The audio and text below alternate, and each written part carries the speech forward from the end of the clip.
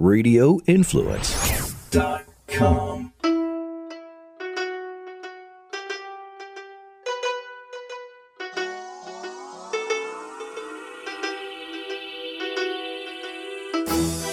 Welcome to Live Bold and Boss Up. This week we have a special guest, and I want to start the introduction by sharing all of the famous people that he has worked with and connected with, just to show you the magnitude of just the connections and the mind that we get to pick today. So our guest has worked with Elon Musk, Mark Benioff, Parker Harris, Michael Dell, Ross Perot, Jack Dorsey, Steve Jobs, Larry Stone, astronauts Chris Cassidy and Wendy Lawrence. There's much more on this list. I could probably go on for 5 minutes, but those are just a handful of the ones that really stuck out to me that I thought were amazing. And as you can imagine, he's, of course, a serial entrepreneur, multi-industry CEO, CIO, COO, right? Fortune 50, growth stage and startup companies, private equity operating partner, and of course, I can't leave out the Navy officer. He's a transformational leader, a change ambassador. You know, his experiences have really become, really this lead in authority on this passion-struck leadership that he's created. He really enjoys igniting the human potential, which is why exactly he's perfect for our podcast. He has coaching methods that have been proven at the highest levels of success, with more than 15 leaders now going on to becoming C-level executives in Fortune 500 companies, as well as many other becoming just successful entrepreneurs and CEOs. He's, of course, lived all over the globe. And, he recognizes that he's definitely one of the lucky few who discovered his purpose and, get to practice it every day. Currently, he is writing a book it's titled Passion Struck. It's a system of life that really empowers people to discover and ignite and cultivate their purpose. That's going to be released soon. And of course, he's appeared in magazines and newspapers and won some awards. Welcome, John Miles. We're so excited to have you. Thank you. Thank you very much. I've been listening to your podcast since it launched, and I'm very excited to be here. Thank you.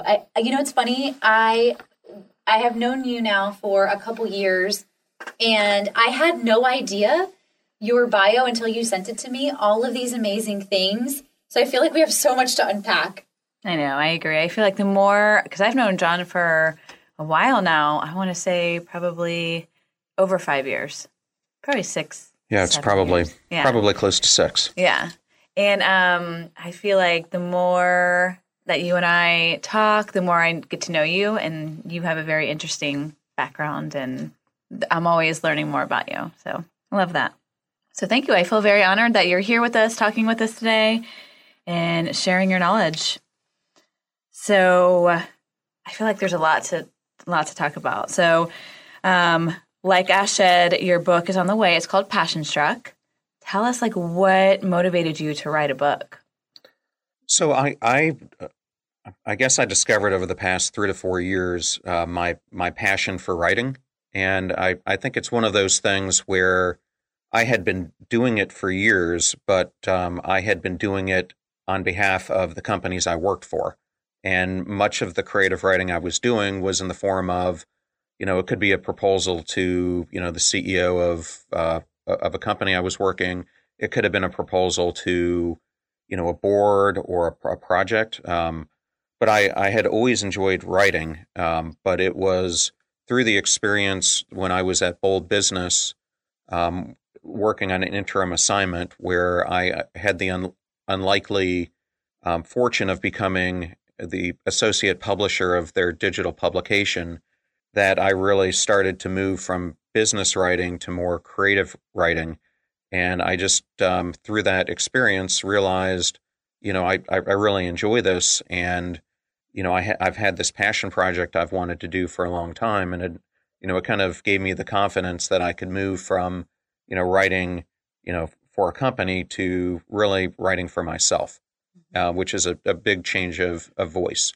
But the underlying reason for Passion Struck is, I believe, based on all the research I've been doing over the past 5 to 6 years, that we are on the verge of a national emergency. And when I say that, I don't mean the impact of COVID. I mean something that could be even worse than that. And that is, for the past 20 to 30 years, there has been a steady and increasing decline in entrepreneurship and business vitality. And because of that, and it's not just in the United States, it's across all Western economies, the whole matrix of the way the ecosystem works is drastically changing. Because when you have a high-performing entrepreneurial ecosystem, you have the creation of a lot of companies, a lot of jobs, and then many of those companies fail and the talent gets repurposed. What's happening is we are having the creation of the portfolio career, where people continue to have these portfolios that they follow in their career instead of really following their potential and living their passion. And if we don't change this, it's going to have drastic impacts on all Western economies. And so, that was the original reason for Passion Struck. Wow. And who is your target audience for the book? So the target audience is what I like to say, the next generation of future leaders. So it's, I would say it's 22 to 40, and specifically those who are not fixed in the way that they're looking at their self-identity, but those that want to have a growth type of mindset. Did you realize the decline in entrepreneurs from your interviews and talks with all of these famous people, right? When did you realize that was happening? Well, so my background is, as you start off the interview, I've been really fortunate in my career to have worked alongside some, I call them friends, but some people who have really changed industries. And as I looked at them and was living in Tampa, I saw a big gap emerging between some of these entrepreneurs. And as I got out of my corporate jobs and became an entrepreneur myself, I expected to see more of it. And so as I started looking into it, it wasn't just an issue in Tampa. It was an issue all across the country, where the American dream is really shifting. And so by really looking at that, I started to unpack, what causes leaders like a Mark Benioff to achieve such greatness when so many people get stuck in a pattern of not being able to pursue, their potential or pursue their dream like he did. And so that research really then started unfolding into finding these drastic trends that are happening around the lack of businesses really growing and cultivating. Yeah. I feel like that's we could do a whole nother episode on all that. That's amazing. Mm-hmm. I love that information. For sure. Can we dive into how you ignite human potential? Like, how does that happen? Yeah. So as I was trying to study this phenomenon, why is this happening? Why aren't people pursuing their dreams? A lot of the experts want to blame it on the debt that 22 and 40-year-olds carry because of student loans and other things. It's about 1.3 to 1.6 trillion now, and I believe that probably has a part in it, but I don't think it's the main issue. We are now in the midst of an all digital future, and if that's not apparent, just look around. I mean, it's most people can't wake up without, in the first 4 to 5 minutes, looking at their cell phone or turning on a TV or doing something. Mm-hmm. But because of that all digital future, the way I like to look at it is, while technology may be this generation's, the thing that cultivates their spirit, there is a growing trend of becoming risk adverse and indifferent. So the way I like to look at this is, there's a growing trend of apathy and comfort. In other words, the pandemics of the human mind and the pandemic of human potential. And it's at the root cause of that is that people's self-identity is limiting their future potential. Do you feel like technology kind of takes away sometimes that self-identity? Well, I think what happens is when you think about self-identity, self-identity generally comes from today outward. So it's how you think you're viewed on social media. It's how, it's you view it through the lens of the next, Netflix show that you're watching. You view it from your interaction with peers and family and how they see you. But I think because of the constant influx of technology that we have, we're starting to get into a focus on what is urgent instead of focusing on what is important.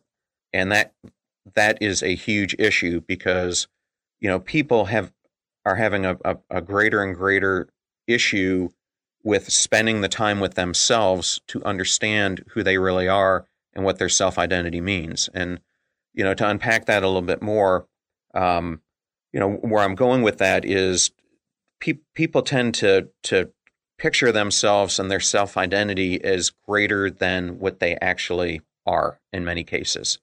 And until they, come to grips of, what their self-identity is at its core, it's very difficult to go on this passion-struck journey. And, it's influenced by so many outward factors that it's really, you've got to start isolating those factors and really focusing on the important instead of all these daily things that keep popping up that are distracting you and creating, fear and an uncertainty that you're willing to take the risks to do what it takes to live, a more purposeful life. So are you to I don't know, unpack that further or maybe just translate that to something I understand. Are you also talking about meditation, like just sitting down and really just being with yourself, right? And just figuring out being mindful, right? Well, there are so many studies that I'm reading and more coming out where they talk about this phenomenon, and there have been studies where they give people the choice of, would you rather, for instance, walk over fiery coals and have it done, in 30 seconds, or would you rather be forced to sit in a room for 20 to 25 minutes with no outside stimulations, only yourself, and having to write down your thoughts? And it's amazing that the majority of them would rather pursue the former rather than the latter. That's crazy to me. I'd be like, yes, give me 20 minutes by myself, please. I'll take it any day. But I do think that, mindfulness and, practices like yoga and other things, or even, if exercise, there are different ways to practice mindfulness. Mm-hmm. For me, I like to do it on a daily walks with my dog. And, for me, it's kind of like letting all the other noises out and being able to refocus on, your purpose and, kind of I do that first thing in the morning and then I come back after and I journal and I reprioritize and then I, journal about things that, come up on that walk and different, experiences or thoughts that come in my head. Right. So you feel like you're kind of focusing in on you, what's important to you, what's your purpose, and just passions that kind of arise through that quiet time. Correct. No, I feel like I completely agree with you. I've been going to yoga, and if I don't go, like the past few weeks ago, I didn't go for like a week or two, and I felt like off because I didn't have that time. Like I was just, too busy with everything else that I didn't have that time to myself. So I can completely relate to that. Well, I mean, since you brought that up, I think that there's people confuse emotion and progress. And the big thing is you can't have both. So let me give you an example of this. So Stephanie, I know you and I used to both do Orange Theory, but it doesn't have to be Orange Theory. It could be any, gym you go to. But, if you're in an Orange Theory class, they have a tendency to make you do rep after rep after rep on a TRX. And after a while, you just want to quit. So, the emotion is, at this moment after I've done, 15 reps, I just want to quit. But the progress is that step that you make where you go beyond that pain and keep doing the reps. And I think, that's something for me that I learned when I was a, Division I athlete is you make the most progress by kind of ignoring those emotions and focusing on the pain and exceeding the pain. And I think what we have going on is people are focusing too much of their time on emotions rather than on making progress. Right. I mean, emotions are a beautiful thing, but to your point, like you need to acknowledge that pain point, right? That feeling of wanting to stop, that emotion of wanting to stop, and then using that to your benefit and saying, okay, this is the part where I need to keep pushing myself. Yes, because if you don't, as I've looked at this, the hardest thing to do is to create motion. So what ends up happening is, you might have a job now that's paying you money, but you're not really happy at it, and you're doing it because you come up with all kinds of excuses. I'm doing it because I like the house that I'm in, I like the neighborhood that I'm in, I like the car I'm driving, I like the lifestyle that I have. It's how I'm, it's the identity I have with how others view me. But at the end, you're not happy with what you're doing. So you're living this emotion, but the emotion is keeping you from making progress on what could take you from from a life of what I called the portfolio career to having a life where you're living your purpose. I think you nailed it, like keeping up with the Joneses, right? Like everybody wants the fancy car and the fancy house, but why do you want the fancy car and the fancy house? Is it because everybody has it and you feel like you have to have it?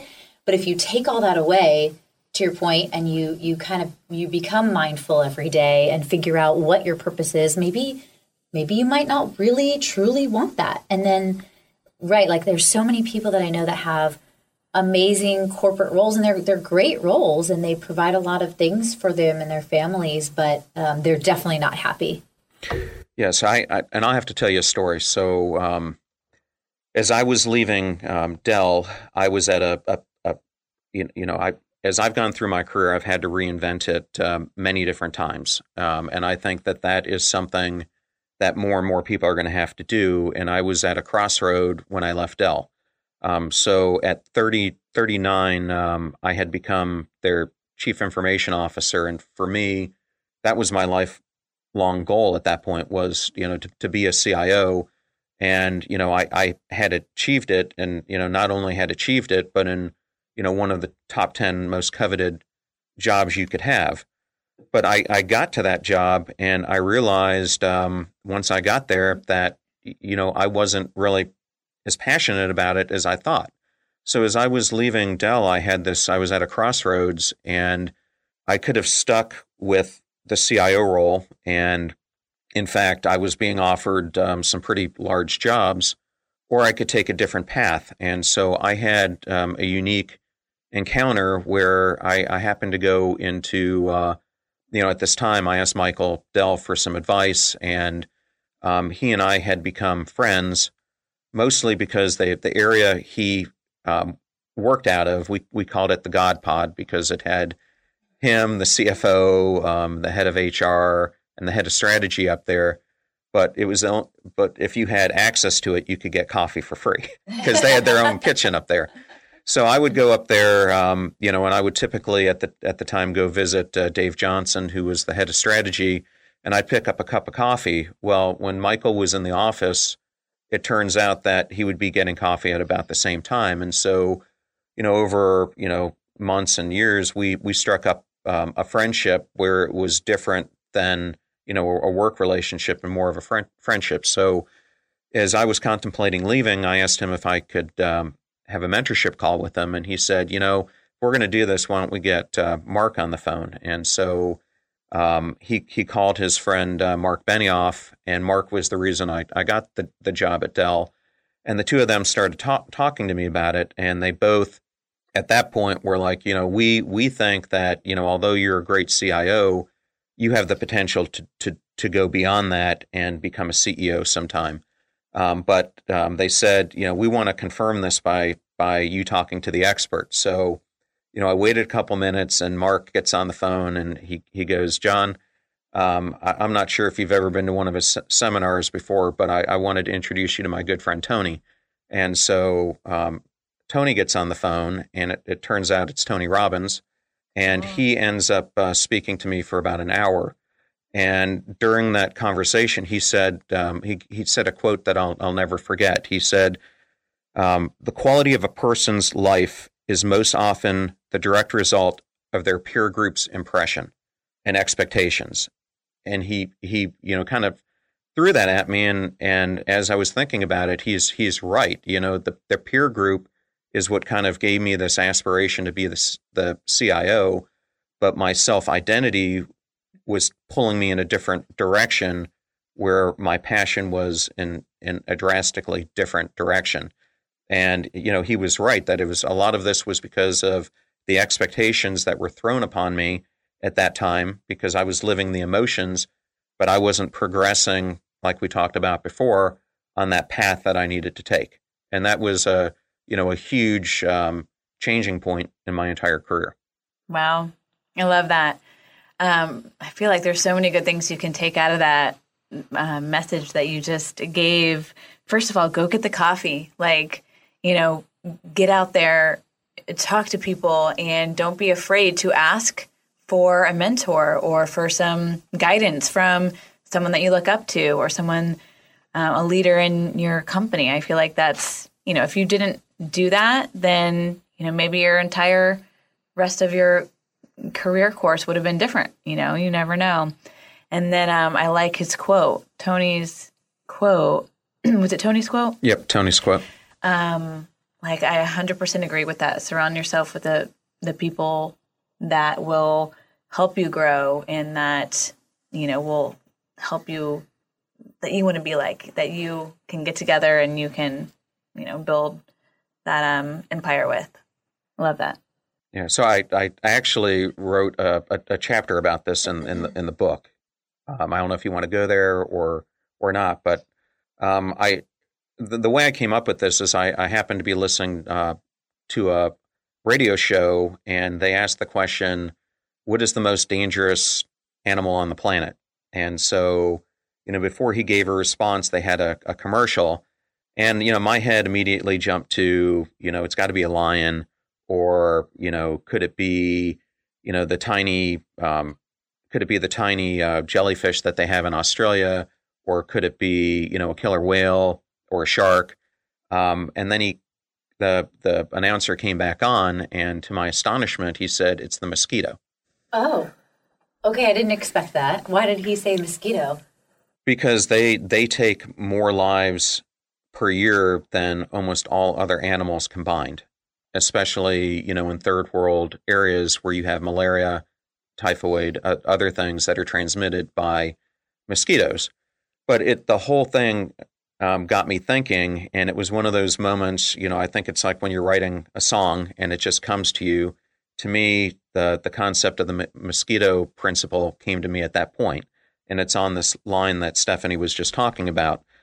And so as I started to think about it, we have so many influences that are around us. And oftentimes, as you alluded to, the influences we have are not the influences we need to have.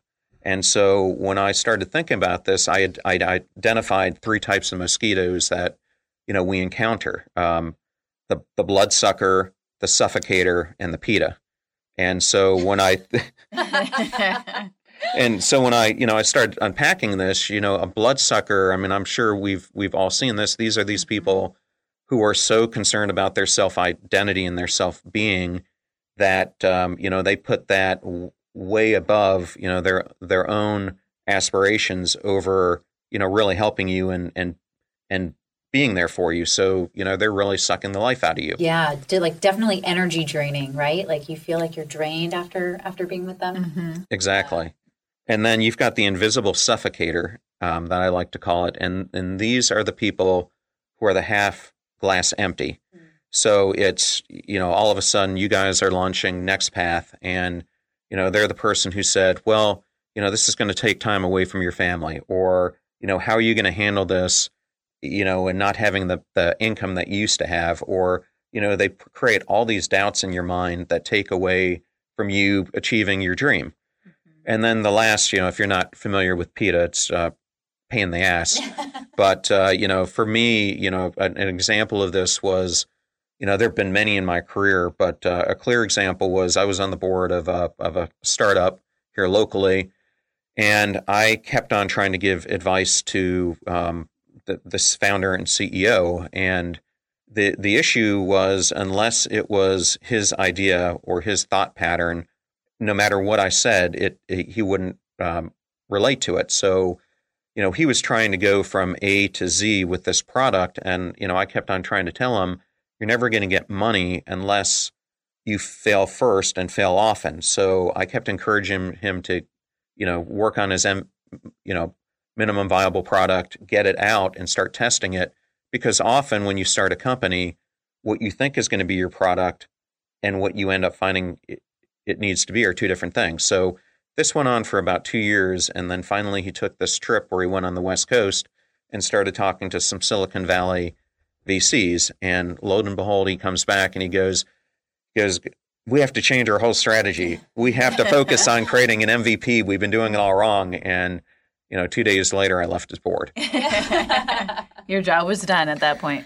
So is this mosquito theory a part of your 10 mindsets that you have created in Passion Struck? Yeah. So the purpose of the book is I have analyzed from working, interviewing, and interacting with about 250 prominent leaders. That these span from business leaders, like I discussed, to professional athletes, to academians, to military, generals and admirals. And when I started looking at this cross function, I found that there were common mindsets that they all had, which helped them overcome this self-identity crisis and live their passion. So the mosquito principle is one, and it's really based on the fact that you need to get those mosquitoes out of your life and focus on identifying them and moving them out to achieve your passion. And a mosquito could be habits. It could be, you go to a bar, but is that bar, that you're going to and the people you're hanging out there, are they really on your passion journey? Or is it really just, another one of these things that appears urgent but isn't important? So, some of these are behavioral changes, but they're really mindsets. Can you share with us some of your other mindsets that are in your book? Maybe a few? Yeah, so the way I wrote the book is I tried to write it in a way where I talk about a personal experience, and then I go into then trying to hammer in the point through an interview that I did with someone people would recognize or, put it in perspective. So, the first chapter of the book, the focus is on Jim McKelvey, and some of the listeners may not know who Jim is. Jim happens to be a multi-billionaire, and you might know his co-founder, Jack Dorsey, more prevalently, but they together founded Square. And one of the things that if you talk to Jim, he can't go 5 minutes without saying is, having this innate power within to do something great. And, I found that across, all these leaders is they have this immense desire and power to problem solve and to want to, put their efforts towards solving a problem that hasn't been solved before. And, whether that's been Mark, Benioff by, reinventing, cloud computing, or it's, Elon Musk or Jeff Bezos or, others, it's all around this innate power to do something more and overcome the challenges that it takes to do so.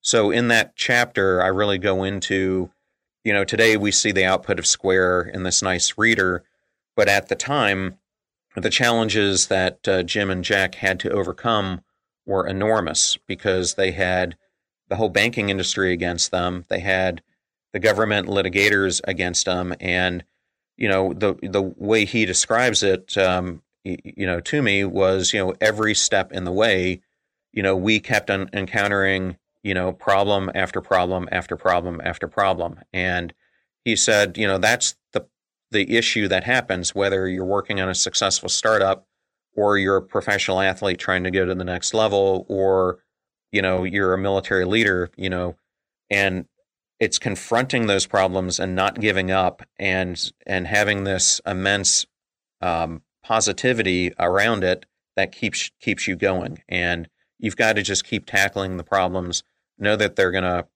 arrive. But the important thing that I learned from that is that you have to get on a momentum journey. And that momentum journey, I liken it in this way.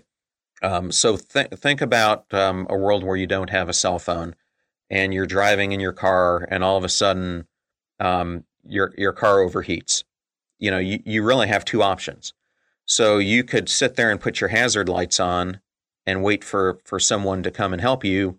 But if you do, you're taking, what I consider to be a charity approach. So you are putting yourself at the whims of the person who comes by and helps you. And, how much are they really going to want to help you? Or the other thing you can do is you can put the car in neutral, open that car door and start pushing it. And, although when you start pushing it, it's going to be very difficult at first, and it might be uphill. The more you push it, the more things you're going to learn. And there could be setbacks and other things, but after a while, you're going to go from uphill to flat, and then, you're going to start going downhill. And that's exactly kind of the journey that happened for them at Square.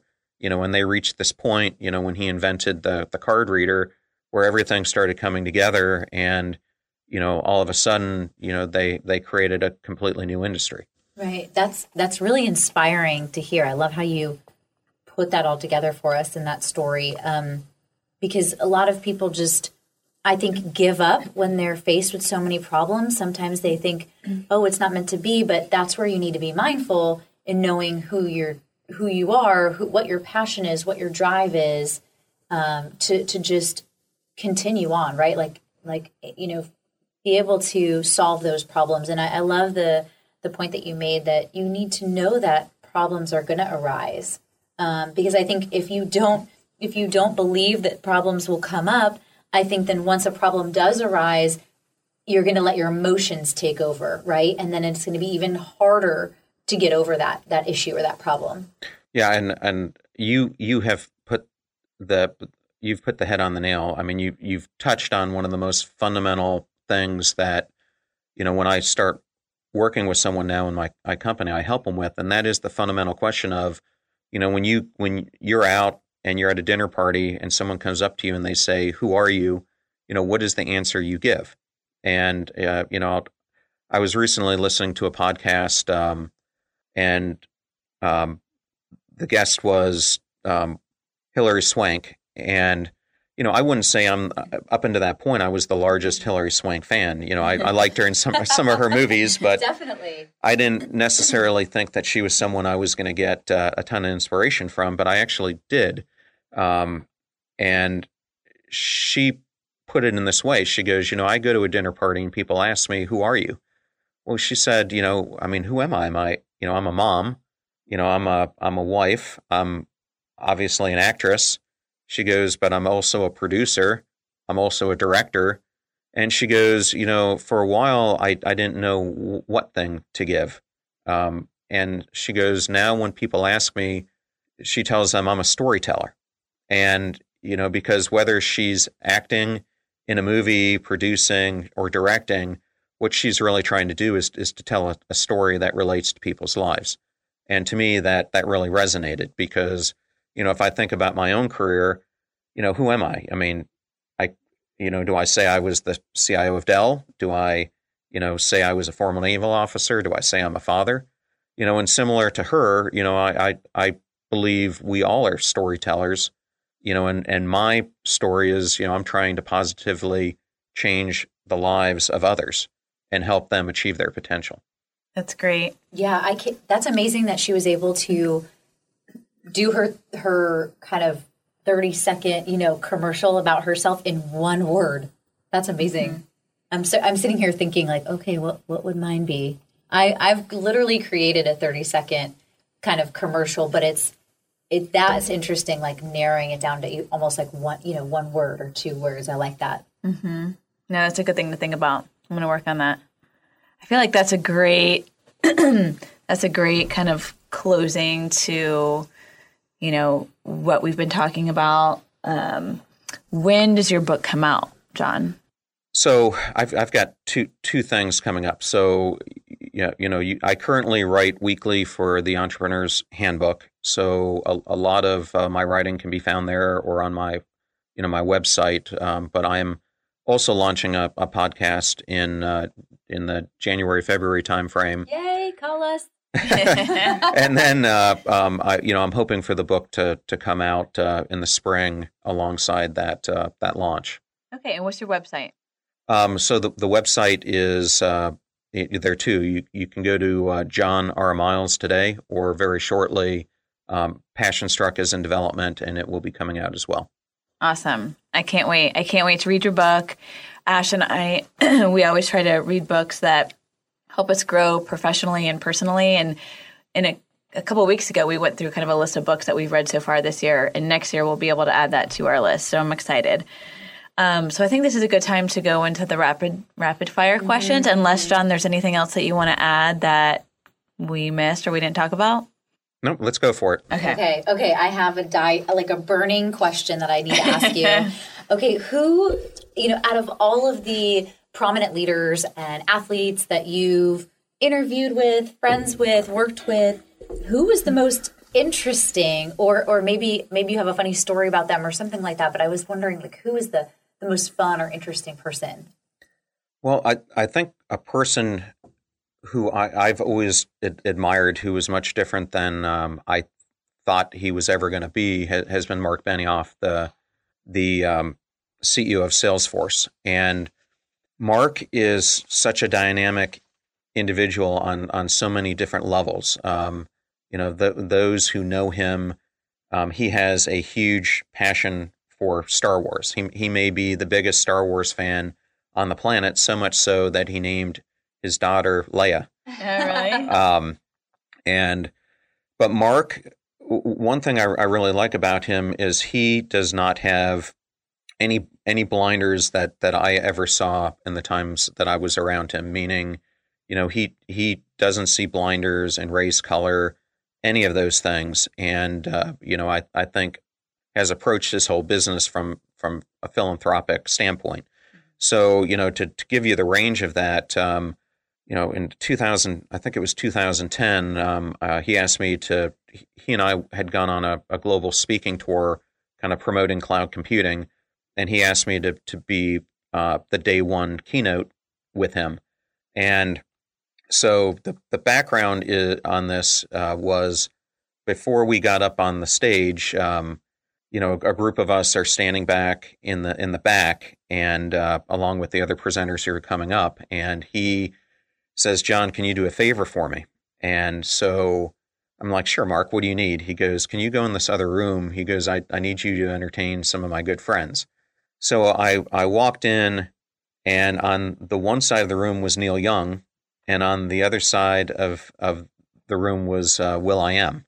And to talk about two completely opposite and diverse people, you couldn't have had two more diverse than that. And so for me, it was an interesting, hour or so that I spent with the two of them talking about it. And then Mark, if you've ever been around him, constantly ad-libs. So I was glad that I got to travel around the world with them because, every single time we would go in with this agenda and we'd never follow it. So, we're up there doing the keynote, which we had rehearsed the day before, and he's got the teleprompter right there in front of him. And he is not following it at all. So as he's doing this, I'm used to this. So he just lobs the questions. But as I look out into the front row, there is Neil Young and will.i.am, and will.i.am is up there making facial expressions and using his hands, trying to get the two of us to crack up. So I mean, for many, many reasons, I really, have valued Mark's influence, throughout my life. That's great. When was that tour that you did? How long? That was 2009, 2010. And do you still keep in touch with Mark, or? Yeah, unfortunately not as much as I was able to before.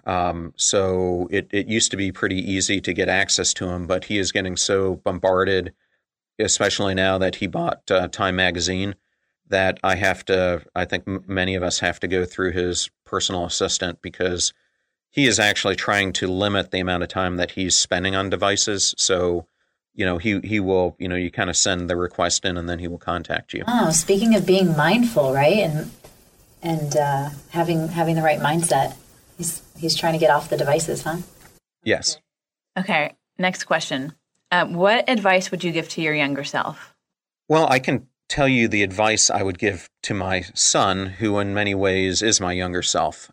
And, I love him or hate him. I am a Gary Vee fan and listen to him, quite frequently, because I think he's got some great words of wisdom.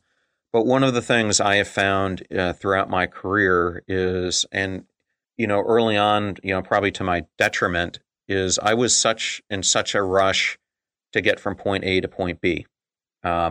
And I did it very quickly in many cases. And I think, having graduated from the Naval Academy, there's this type A that you got to be better than everyone else that was in me. But, I got into public accounting, and, within 5 years of getting out of the military, I was, selected for partner, and then, I had my first C-level role in a Fortune 50 company when I was 32 or 33. At 34, I was the youngest at, VP at Lowe's.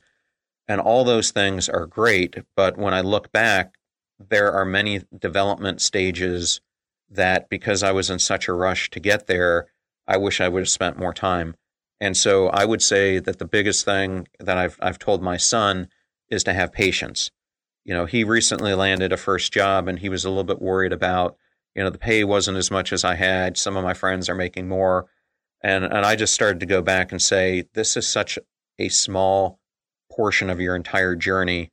And, the biggest thing I can tell you is have patience and concentrate how you show up, because so many people today aren't showing up anymore. They don't show up to work. They don't show up to their families. They don't show up to their friends. They're not present.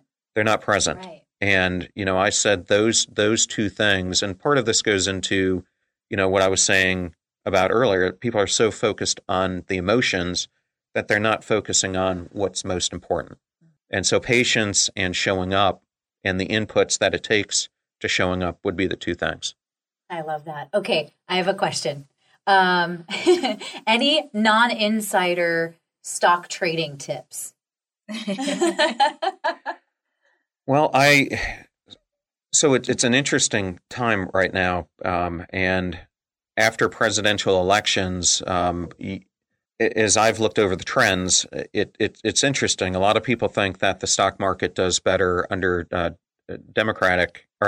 Republican presidents. But if you look over the past history, it's actually improved more based on what I've read under Democratic presidencies. But there's going to be a shift in focus. So, currently, you have seen kind of an explosion in oil companies and stocks, and on the flip side, commodities has been going down for many years. I think with the introduction of the Green New Deal, or whatever climate change he'll end up doing, I think that commodities, which is right now kind of at a very low point, is going to start changing directions. And I think some of these energy stocks, as he'll probably start focusing on non-fracking and other things, will probably go. I think the other thing to focus on would be industrials, but in a different way. So under, President Trump is the first president in literally 40 or 50 years who hasn't launched a conflict while he's been the president. And think about that for a second. You can go all the way, you can go 50 years back, and all these presidents have gotten into conflicts. And, for a good reason. It really starts the industrial complex producing things. Well, with all the tariffs and everything else he's put on, the industrial stocks today are going to be much different than I think they're going to be under a Biden presidency. And it'll be interesting to see, will we continue this trend of staying out of conflicts, or, will we re-enter them, which has been the common pattern? It's very interesting. It's an interesting way to look at things. So I like that question. Last question, and this is one of our Live Bold, Boss Up favorite questions, is what's the last gift that you gave someone? Could be tangible or non-tangible. Right. Well, I mean, so for me, this one's kind of a heartbreaking one. Unfortunately, in September, we learned that my sister has pancreatic cancer. And so, my gift to her is one of the things I'm very good at is research. So I have spent, countless hours trying to do research on, how do you defeat this thing? And, what are, outside of, having to get a Whipple surgery, which is dreadful enough. It's, what are all the alternative medicines and other procedures that are out there in clinical trials? So, what I've been trying to give her is the gift of time. Yeah, that's beautiful. I'm sorry about your sister. Yeah, sorry about your sister. I think that's a great gift. I feel like that's one of the most valuable gifts that you can give someone, especially in that case. But I think that kind of wraps it up. Thank you so much, John, for being here with us today. Yes, well, thank you so much for having me. It's very inspiring, and I think we need to do a part 2 because there's so much, you have so much knowledge and information, and I would love to talk to you about more stuff. Well, it'd be great after the book comes out to do a follow-up. Absolutely. Yeah, for sure. Also, thank you so much to the Tampa Bay Wave and to NextPath for helping all this happen. And until next time, live bold and boss up.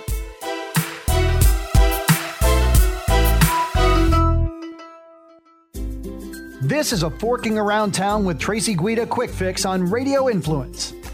When it comes to the holiday season, I don't know about you, but I go into the stores and I feel sucked in. I want to buy this. I want to buy that.